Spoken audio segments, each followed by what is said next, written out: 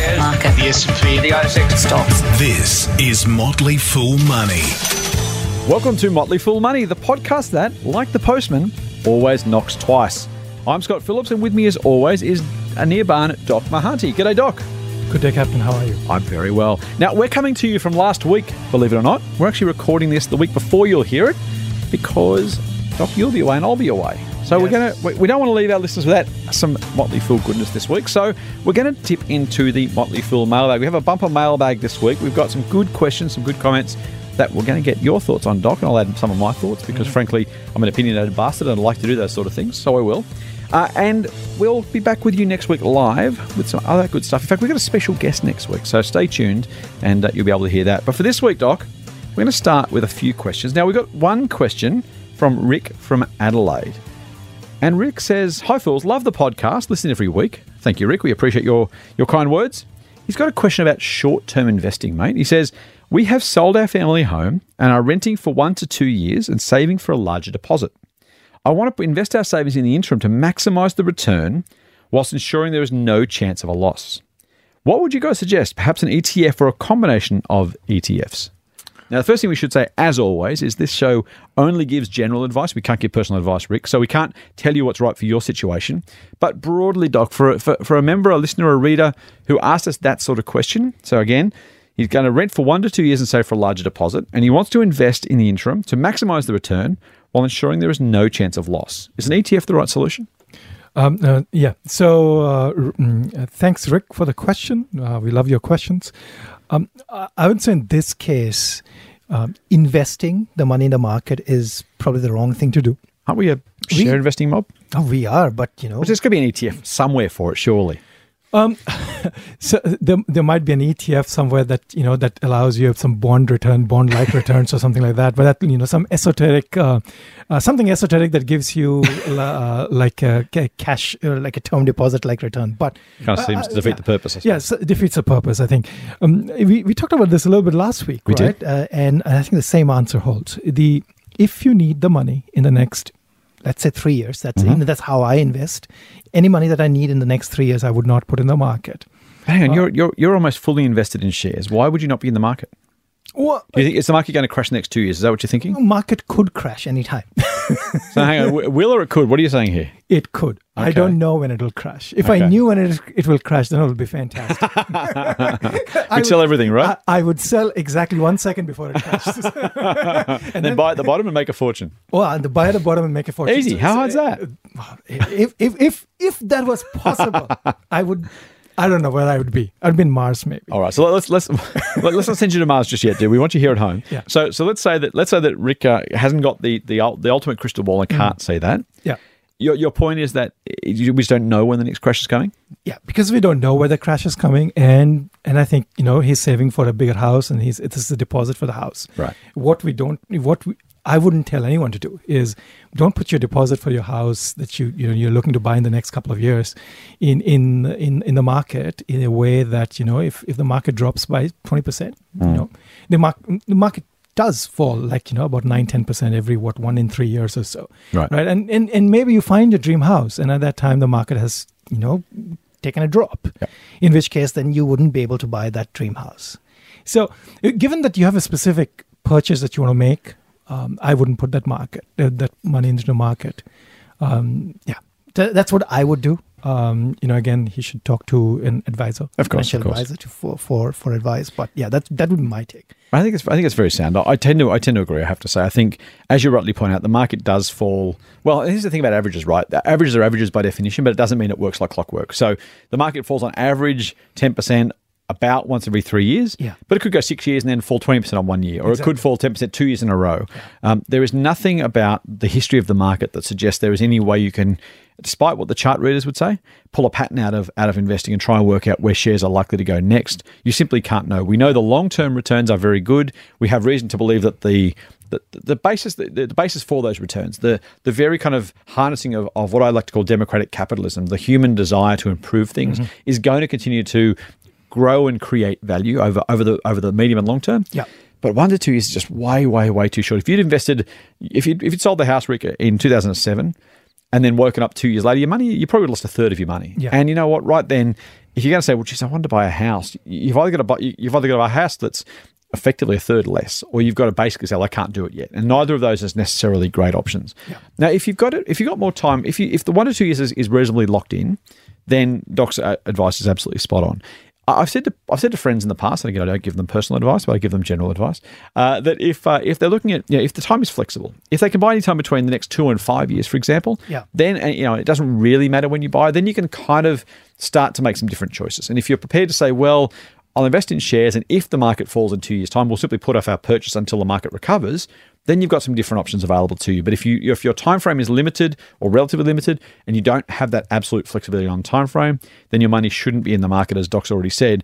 For any 3 years, I would even say if it's a house deposit, if it's literally you need the absolute capital, I'd even go out to 5 years. Basically, if you want, as you say, no chance of loss, then frankly, I mean, there is nothing like that, right? There is no possible investment that has no chance of loss, but you want to minimize as much as you can the chance of loss. If that's absolutely your approach, then frankly, cash in the bank, term deposits with a government guaranteed financial institution. So think about our major or even our regional banks. If the government's backing it, I mean, the government could always go broke, but those are so remote as to be effectively impossible. But it's not totally impossible. So we never want to say anything is completely risk free. There is no such thing. But to the extent that you want to minimize to the absolute minimum your chance of loss, then a government guaranteed term deposit, as boring as it sounds, and frankly as low return as it will be, is absolutely your best place to be if your number one objective is firstly no loss, and then secondly on top of that, how do I maximize my return? Go for the best possible term deposit you can have over your chosen time frame with a government guaranteed bank. Anything else to add on that one, Doc? No, I think it's very sound. Very good. Oh, it's always. I like when you agree with me, mate. Doesn't happen very often, but when it happens, I like to highlight it because it's important. Motley Fool Money. Financial advice for real people, not trust fund hippies. Sign up for the newsletter at fool.com.au/MMM. We got a tweet during the week from Sam Evans. Now, I'm a bit of a prolific tweeter, Doc, as some of our listeners may know. You can get me at TMF Scott P. The Motley Fool, Scott Phillips, so TMF Scott P. Not very imaginative. Where can they get you on Twitter, Doc? I'm just at Anirban Mahanti. Oh, see, that's the advantage of Scott Phillips wasn't available. I couldn't get any of the Scott Phillipses. I had to go with something a bit different. Anirban Mahanti. All right, so that's as it sounds, but I will spell it for our listeners. ANIRBAN MANAHANTI. Anirban Mahanti. So you can get us both there, and Sam did. Now, I tweeted during the week, and I said, so firstly, there was a tweet, stick with this while I describe this. So Peter Fitzsimons, the ex-Wallaby and sports writer, he, I like this. So he's finding some old Australian expressions, and he says, I was chatting to a lovely old bloke from up Moree Way. He pointed out the old scientist on the other side of the room he just chatted to, and he said, he could give you the square root of a jam jar and not know how to get the lid off. And I thought that was kind of cool, right? That kind of idea that he knows all of the stuff but can't quite make it work. Now, as true or untrue as that might be, as apocryphal as the story might sound, I then followed that up because it really rung a bell for me, Doc, when it comes to investors. And I said, this describes way too many investors, too smart for their own good. It makes them favour action and intellect over what actually works. Trying so hard to be intellectually right and clever, they somehow struggle to find out and do what works. Now, Sam says, maybe you could discuss this on your podcast, so I will. He said next week's high horse, but I'm gonna save that because I want a different one. He said, I can't understand why so many investors focus on quant, in other words, numbers, rather than qualitative analysis. Investing is more of an art than maths, but this isn't taught at university. Now, I think I wouldn't say more an art than maths. I'd probably say equal parts art and science if it was my choice, but I won't quibble with Sam. He's made a good point. I'm going to quickly just give a bit of a thought, and I want to get your thoughts, Doc, as to how you approach it. I want to try and put that my kind of tweeting context. We kind of know from the greats before us of different genres and styles, everywhere from David Gardner, who I know is a big influence on you, Doc, one of the best growth investors either of us have ever seen. I'm a big Warren Buffett fan. I also I admire David Gardner and his brother Tom, as we both do. So, there's some great investors that we've been able to learn from and basically kind of imitate, right? There's no points for originality in investing. Imitating the greats is the best possible way to put the odds in your favor. And we kind of know that as a result, things like buying and holding, not trading too frequently, not trying to be too clever, finding great long-term investments, not worrying about the short-term volatility, all that stuff we kind of know, right? And then I see time after time after time, otherwise smart people who get so caught up in the intellectual exercise of trying to work out what might happen in the short term with this or that or the other. And they make all these trades and kind of, they're so caught up in the intellectual thing. Our kind of former colleague, Joe Mager, who now runs Lakehouse Capital, introduced me to the quote, do you want to be right or do you want to make money? And it's kind of that sense you can spend so long trying to be intellectually clever and try and think through all of these ridiculously detailed theories and analyses and you buy this and buy that and sell this and sell that. Or you can kind of just buy good stuff and wait. And that's the bit that gets me. So many investors who frankly do know better and should know better, but kind of can't help themselves because they're so busy trying to be smart. They somehow forget to let the kind of old rules work and make them some money.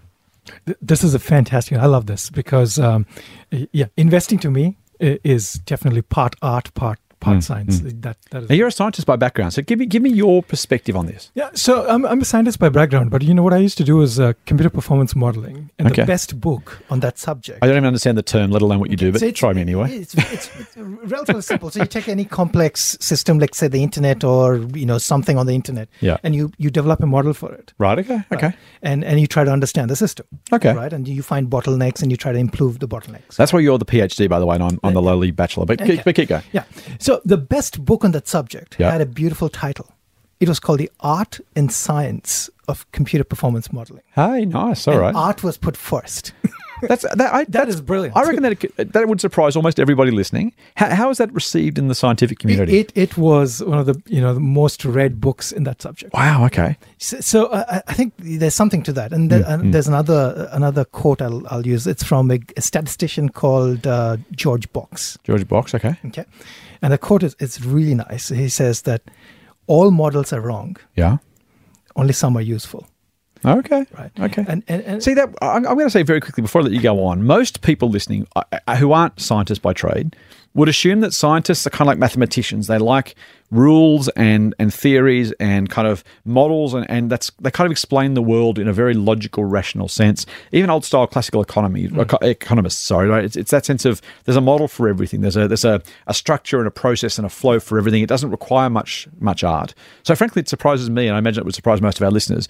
Give us a look on the inside then. Why have we got the wrong impression? And more importantly, how are scientists incorporating art and science? So I think the issue is that, we look at things like physics, which have hard laws, right? And gravity. And gravity, yep. E equals MC squared. Yeah, E equals MC squared. That's all I know.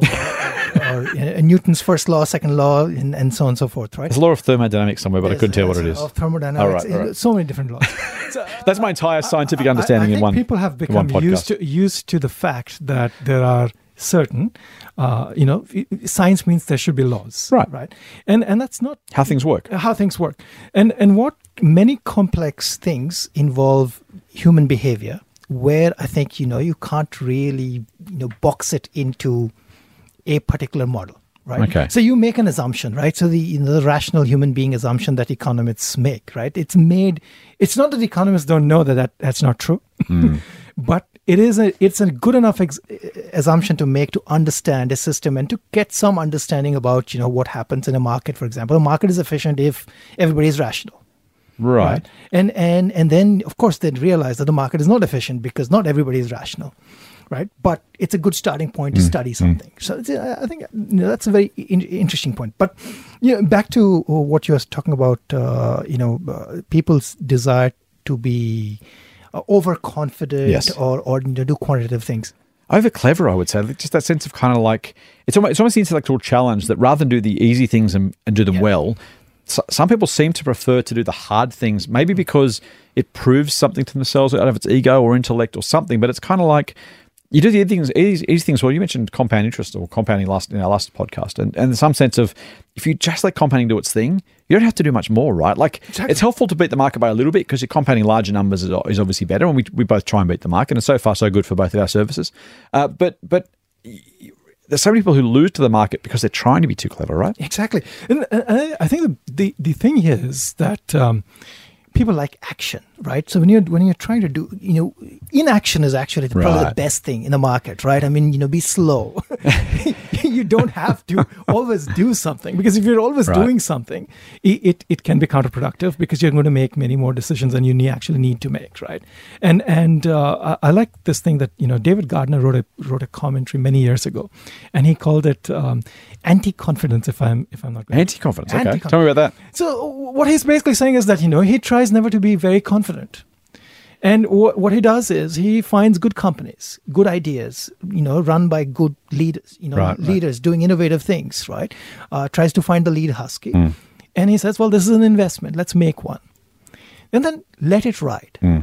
You find another one and you make one and you let it ride. You don't try to second guess. You don't try to, see something is going on this quarter, this half, this year. Right. You let it ride. And over time, the best ideas will win, and they will win big. And he will say that his portfolio becomes bigger because the winners, they increase manyfold, and they become bigger by the definition that they were successful. Right. And the ones that were not successful become insignificant because you lose money on them. But it doesn't matter, because what matters is that we can lose at most 100% of our money in one position. But we can be up 10x, 100x. And he is up 100x on many investments, actually. At least two now that I know of, Amazon and Netflix, right? Yeah. So, if you get a couple of those, they will make up. It's kind of all you need, right? It's probably that's all you need. Yeah. And maybe that's enough to wipe out, several of the bad ideas, right? So not doing anything and not trying to second guess. And along the way, for example, Amazon, you could have guessed, they're going to fail here, they're going to fail there, they could fail here. Maybe eBay is going to kill them, maybe Walmart is going to kill them. Right. I think there's a couple of things there. The first is, to your point, and this is something we try and look. I used to have an old boss, Kristen Holgate, who was the CEO at Blackwells, and she used to say, even when you thought you've told people enough, you haven't. So keep telling them. And so we'll say this a lot in this podcast over the next, hopefully years to come, and that is that when we think about portfolios, it's so important to think about your portfolio as a group of stocks collected together that give you an average return. If you are trying to avoid loss in every single company, A, we go back to kind of the original point from Rick where we might as well stay in cash. And then B, a failure of an individual investment is not a failure of your investment style. And to your point, Doc, David Gardner would say he's had more failures than anyone in the company, I think, is his kind of favorite line. I'm not entirely sure if that's entirely true, but it's close enough to be, worthwhile for our purposes. So more failures than anybody, but also the highest return of anybody at the company. And that's specifically because of that idea that he's kind of playing, he's investing according to his own system. And that system throws out some losers and it throws out some winners. And the winners win big in a much greater way than the losers lose. And so the maths of that is simply just very straightforward. You simply make more from your winners than you lose from your losers. And the result is you end up with more money overall. And he's done that just to such an extent that he's delivered a really strong result. I think there's some value there. And he's done it largely, as you say, mate, by buying companies and very, very rarely selling. I don't know the numbers. I'd say 80+% of his recommendations ever for the last 15 or so years are still buys. Active recommendations? Either buys or holds. Right, he's a reluctant seller. Right. He's a lot like Warren Buffett when it comes to holding companies for the long run. I will happily throw my lot in with both of them. I hate selling because there's a whole lot of reasons why. We should probably do this a separate piece. But if you sell, you've got to buy something else. You've got to get two decisions right rather than just one. Yep. The chance that you might be wrong in the first place. Frankly, if you've done your research properly originally, you shouldn't need to sell. And again, if you do, there's every good chance that the stock goes on to be a market beater anyway, a la my Domino's story from last week, where I'm still staring down the barrel of giving up a three-bagger after making 100% and feel like I was a genius. So I've learned from that in particular, frankly. I'm very, very, very reluctant to sell. And some of our biggest winners at Motley Fool Share Advisor in Australia too have been, we have one 10-bagger and I think an 8 or 9-bagger, a couple of 2 and 3s, basically from that lesson and from lessons from the Gardners and others of basics. And look, maybe it's overvalued, maybe it's not, but gee, if it's a good quality company run by good people you like, there's every chance it'll keep going and keep being successful. Exactly. I love that. I'll finish with one quick quote from the French philosopher Blaise Pascal, who says, "All of humanity's problems stem from man's inability to sit quietly in a room alone." I think there's some lessons there for investors as well. It's a beautiful quote. Love it. Good, isn't it? Mm-hmm. Real money advice from real people. Not just a couple of dicks with a Porsche. Get more at fool.com.au/MMM. Now I'm going to go back to one of your favourite topics. But it's your favourite topic kind of because you don't like the company. So I'm going to let you have your say, but then I'm going to wrap it up myself. So Samuel Krieg sent me a direct message and said, "Hey, I feel like you guys were very down on Telstra in a recent podcast. Just curious, has your sentiment changed after the investor presentation? I, like you, seem to have mistimed my entry point. Now, Doc, I don't imagine your view on Telstra has changed in the last week or so. Okay, okay. So this is for Samuel and anybody else who's a Telstra shareholder. Oh, be kind, be kind. So I'll say this. We like our listeners. I love our listeners, and we love our members. We do. And I'll say this. You know, I might sound negative on Telstra, but I don't mean that this company is going away or is disappearing. This is one of these dead companies that isn't really dead, is it? It's one of those dead companies that's not really dead. I think this Telstra is a good company to hold at a good price. It's a good company to hold for the dividends is going to return to you. Right. You know, if you're looking for franking credits and dividends, and that's, you know, an important component of your portfolio, then it's a perfect fit for that, right? I'm a growth investor, so I don't invest in companies that are paying me 6% dividends. Yep. But with respect to Telstra, I think what had happened is the market was starting to value Telstra as if it's like, you know, a growth company with significant growth. And I think that was where I think things went wrong, and maybe the market is now thinking Telstra is dead, which is not. So, Right. So you said it's dead, so it must be dead, right? So yeah. So okay, bear that in mind. The whole industry, telco, is very competitive, and you know, and I think both TPG and Telstra, they could both do well. I think the price matters, and right now the price is low. I think there's still there's still rough seas here, especially with what's going to happen. I think the main thing for me is what's going to happen with 5G. Yeah. And if something and if 5G becomes the major broadband provider, that could actually be a good thing for Telstra. Yep. Right, and it could reduce its dependence on NBN for broadband. Well, they've got a pretty good lead in 5G, well, in 4G anyway. There's every chance they'll be the leader in 5G. Yeah. TPG breathing down its neck. But to the extent that people kind of go mobile rather than NBN, because of the way the NBN pricing and margins go for Telstra and the other retailers, the resellers of the NBN, you're going to make more money having your own network than using the NBNs, right? Exactly, yeah, and I think this is why I bought 5G up, and I think eventually, you know, the NBN could be the big white elephant.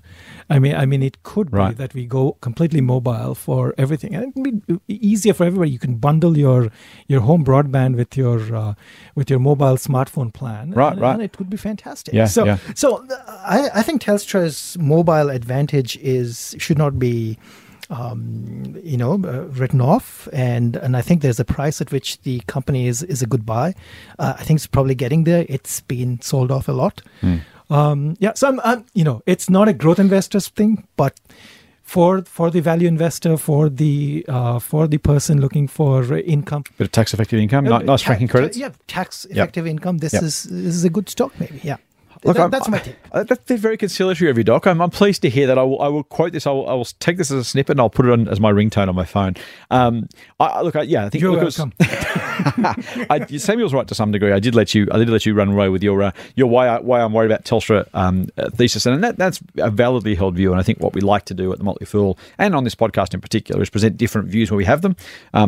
Generous, complete agreement is not much fun to listen to, and kind of it's the considering of different views that really makes the difference here. I think it's looking for encouraging the debate. It makes us all smarter and better investors. I will say to your point, Doc, and to Samuel's question, look, I was wrong about Telstra in the sense that I agree with you about 5G, Doc, and I had expected over time that the mobile business would grow quickly enough to offset the declining business in the fixed line. That was horribly wrong in hindsight. The share price tells us that story. They simply couldn't grow mobile as fast as I thought they could. I don't know it was necessarily a company problem. I think it's partly that, probably partly, frankly, just an analysis mistake from me. So, we make mistakes. We'd like to own up to them. That was a mistake from me. I should have thought more clearly and more cleverly, more intelligently about what was likely to happen. I missed that one entirely. That being said, I think that the theme is still the right one. I still expect that 5G will do well. I do agree with you, mate. I've always been for all the NBN stuff, and we get lots of people whinge about the NBN, and yes, the NBN's kind of crap, but more broadly, I think the government's right not to sink too much cash into it, because there's a very real possibility that the future is mobile rather than fixed line, at least to the same degree that they're investing on a per household basis to provide it. If in 3 years, 5 years, 7 years, a decent proportion of us are using mobile rather than fixed NBN, to your point, it becomes a white elephant. And any government, and this isn't a political comment, more a governance comment of whatever political stripe, would be best not to have spent $1 squillion on that, because if mobile is the future, then there's no point laying more railway tracks, right, when we're all flying to Mars. So there's some value there, I think. So yeah, look, and for what it's worth, I think Telstra still is a buy. I think it's a market beater from here. It won't be a growth investment, as you say. I don't think it'll be necessarily one that will knock the socks off. I wouldn't be trying to find a 10-bagger investment with Telstra. But I do think if you're particularly a conservative investor, an income investor, as you say, Doc, or simply want to beat the market, I do expect Telstra to beat the market from here. But again, nothing is certain. So that's our view. Samuel, apologies for seeming a bit too downbeat on it last time. I'm still a fan. It's still a buy, but it's not exactly unchallenged. For what it's worth, I also do like TPG, and I think for my money, both those are active recommendations at Motley for Share Advisor. I like both companies.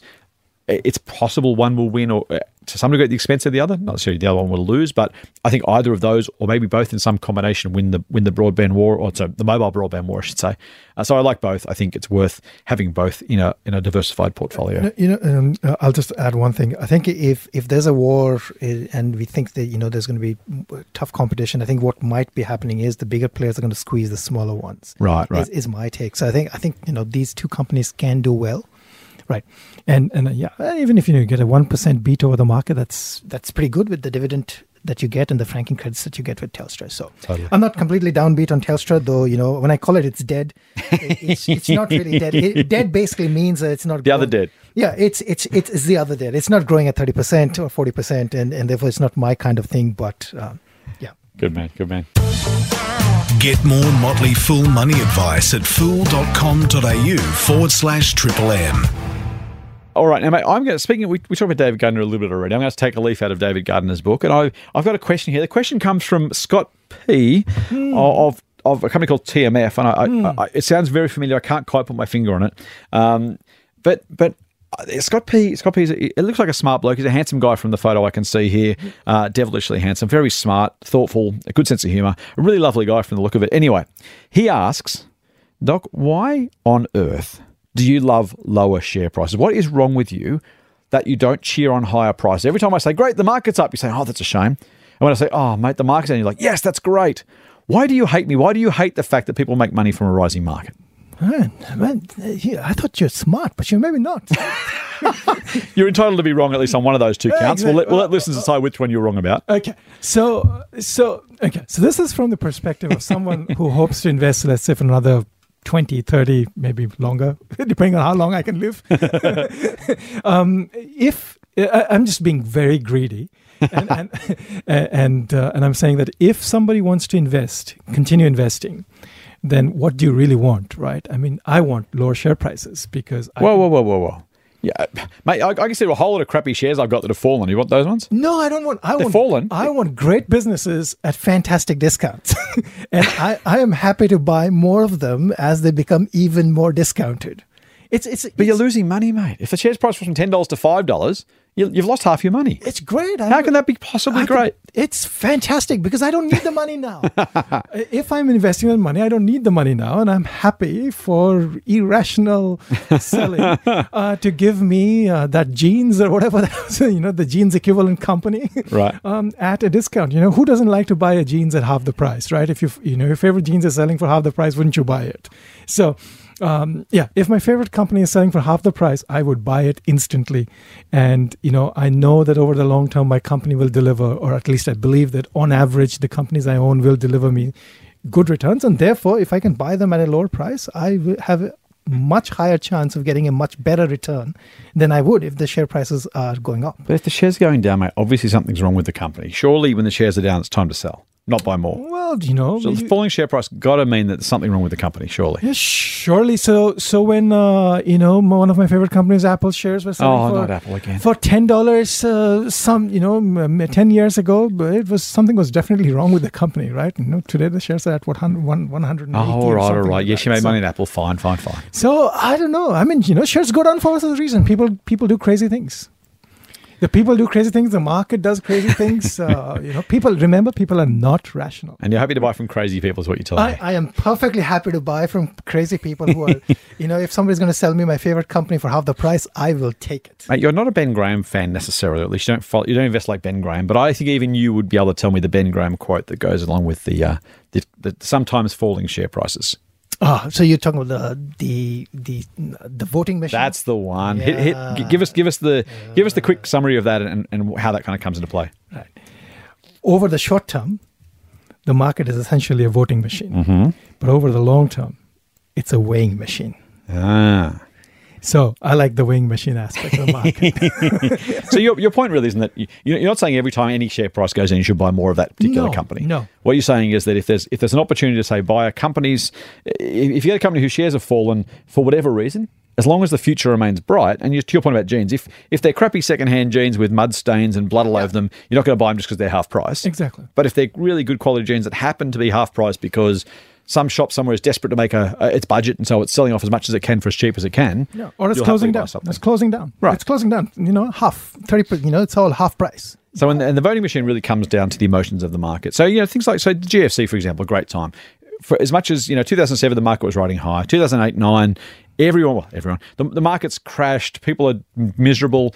In hindsight, and even for those of us who kind of felt like it at the time, that was the time to be buying, not selling, right? So, as the market fell 40%, some people saying the market's down, this is terrible, we're going to lose money. Others were saying, well, the businesses are still the same and the market's now offering them to me at half price. If I still like Commonwealth Bank or Woolies or Flight Centre or pick your company, then why wouldn't if you liked the business 12 months ago at a higher price, why wouldn't you like it even more now? Because you can buy more shares for the same money, right? Yeah, absolutely. And I think I do. I'll caveat this by saying that I do believe that for people who are retired, for example, and who are living off their portfolios, it hurts, and which is why we said you should any money that you need over the near term you shouldn't have in the stock market, but. Yeah, so I mean, if most of your nest egg is in the market and market falls, it's going to hurt. And even it's a mixed emotion when the market goes down. And I look at my portfolio, well, it looks red. I don't like it, but I like the fact that if I can invest some money this month, that's great. So, yeah. All right, and then for an investor who's kind of so let's answer the unasked question. What's the difference between one that goes down and stays down, one that goes down and bounces back? So company A and company B both fall 25% tomorrow. How do you go about working out which one is on a road to oblivion and which one's just kind of sold off on some sort of market emotive kind of overreaction and is destined to come back? I mean, in company specific scenarios, this is harder, right? But I mean, the GFC is a good example. Well, if you have a financial crisis or some sort of emotion-driven collective market action where everything is selling for a discount, right? That's a good time to buy. It's hard to buy at those times because you think the whole market.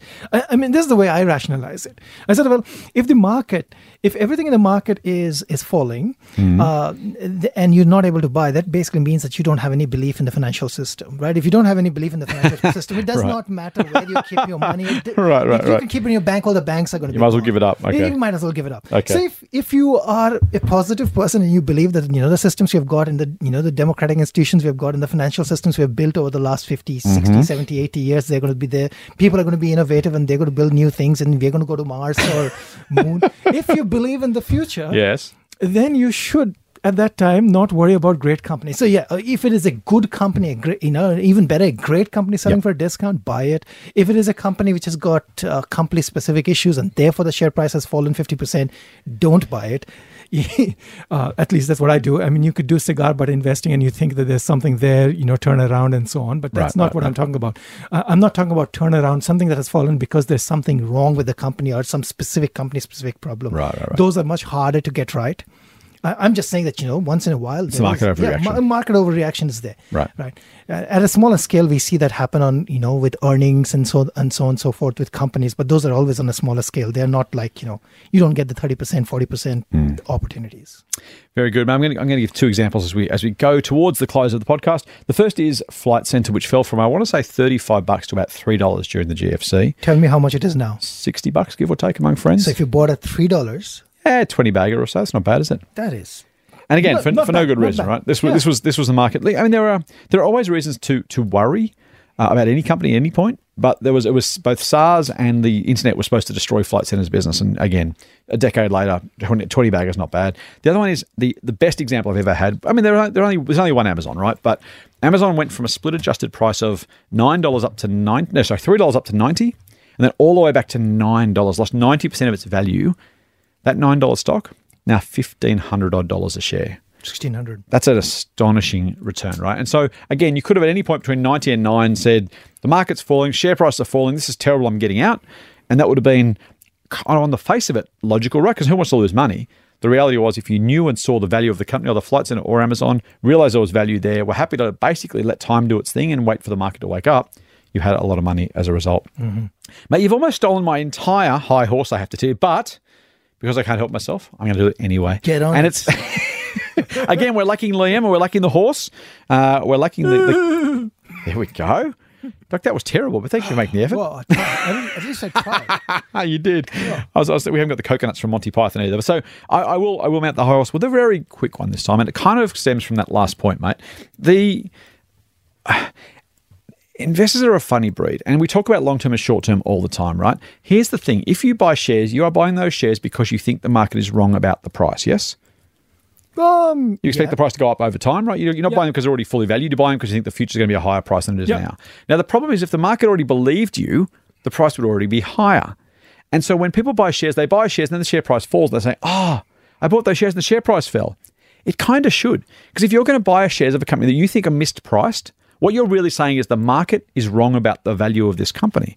And so to all of a sudden expect, just because I buy shares this morning, that come Monday morning the market's going to realize it's a mistake, realize how bright, smart, intelligent, good-looking I am, and all of a sudden re-rate the shares just because I bought them, it's kind of mad, right? So at some ways, even though we know the market goes up 10% a year on average, and even though we know there's the occasional fall, we should expect, if we're buying individual stocks on the basis that the market is wrong, don't expect the market to come to your view all of a sudden straight away. It's the hardest thing for new investors to deal with, because you buy shares for $100, they fall to 90 and you go, this bloody share market things are ridiculous. And you buy a second company at 50 and the shares go to 45 and you think, I'm not cut out to do this. That's kind of what should happen, right? More often than not, if the market, say Flight Centre, at any point between 30 and 3, and then quite frankly, for a decent amount of time after that, stayed around those single-digit levels, it took a long time for the market to kind of come around and realize it was wrong. And during that time, it is testing. It is stressful. You are going to feel like you're wrong because the market, everyone else in the investing world is saying, you bought the shares that we think suck, and the share price has fallen. And that is really, really hard to get used to. But if you can get anything into your heads as a result of this conversation, A, be long-term investors, and B, don't sweat the short term. That's exactly what Doc was saying before about short-term negativity, even longer-term negativity. As long as the value of the company is really there and you can see something the market can't, that's exactly what you should be buying if you're trying to beat the market. In fact, if you want to beat the market, you have to do something different to the market by definition. That's exactly the recipe. That's exactly the formula. By the same token, by the way, if you're not up for that, buy an index. Yep. You'll do your 10% a year. You'll compound your money, add regularly. You'll be pretty rich, frankly, by the end of your life. But if you want to pick stocks, and we think you should because we think you can do it well, just be prepared for that bad news, that pessimism, that gut-wrenching, oh, God, I've made a horrible mistake. And if you do and you can see it through, I think you'll come out pretty well ahead.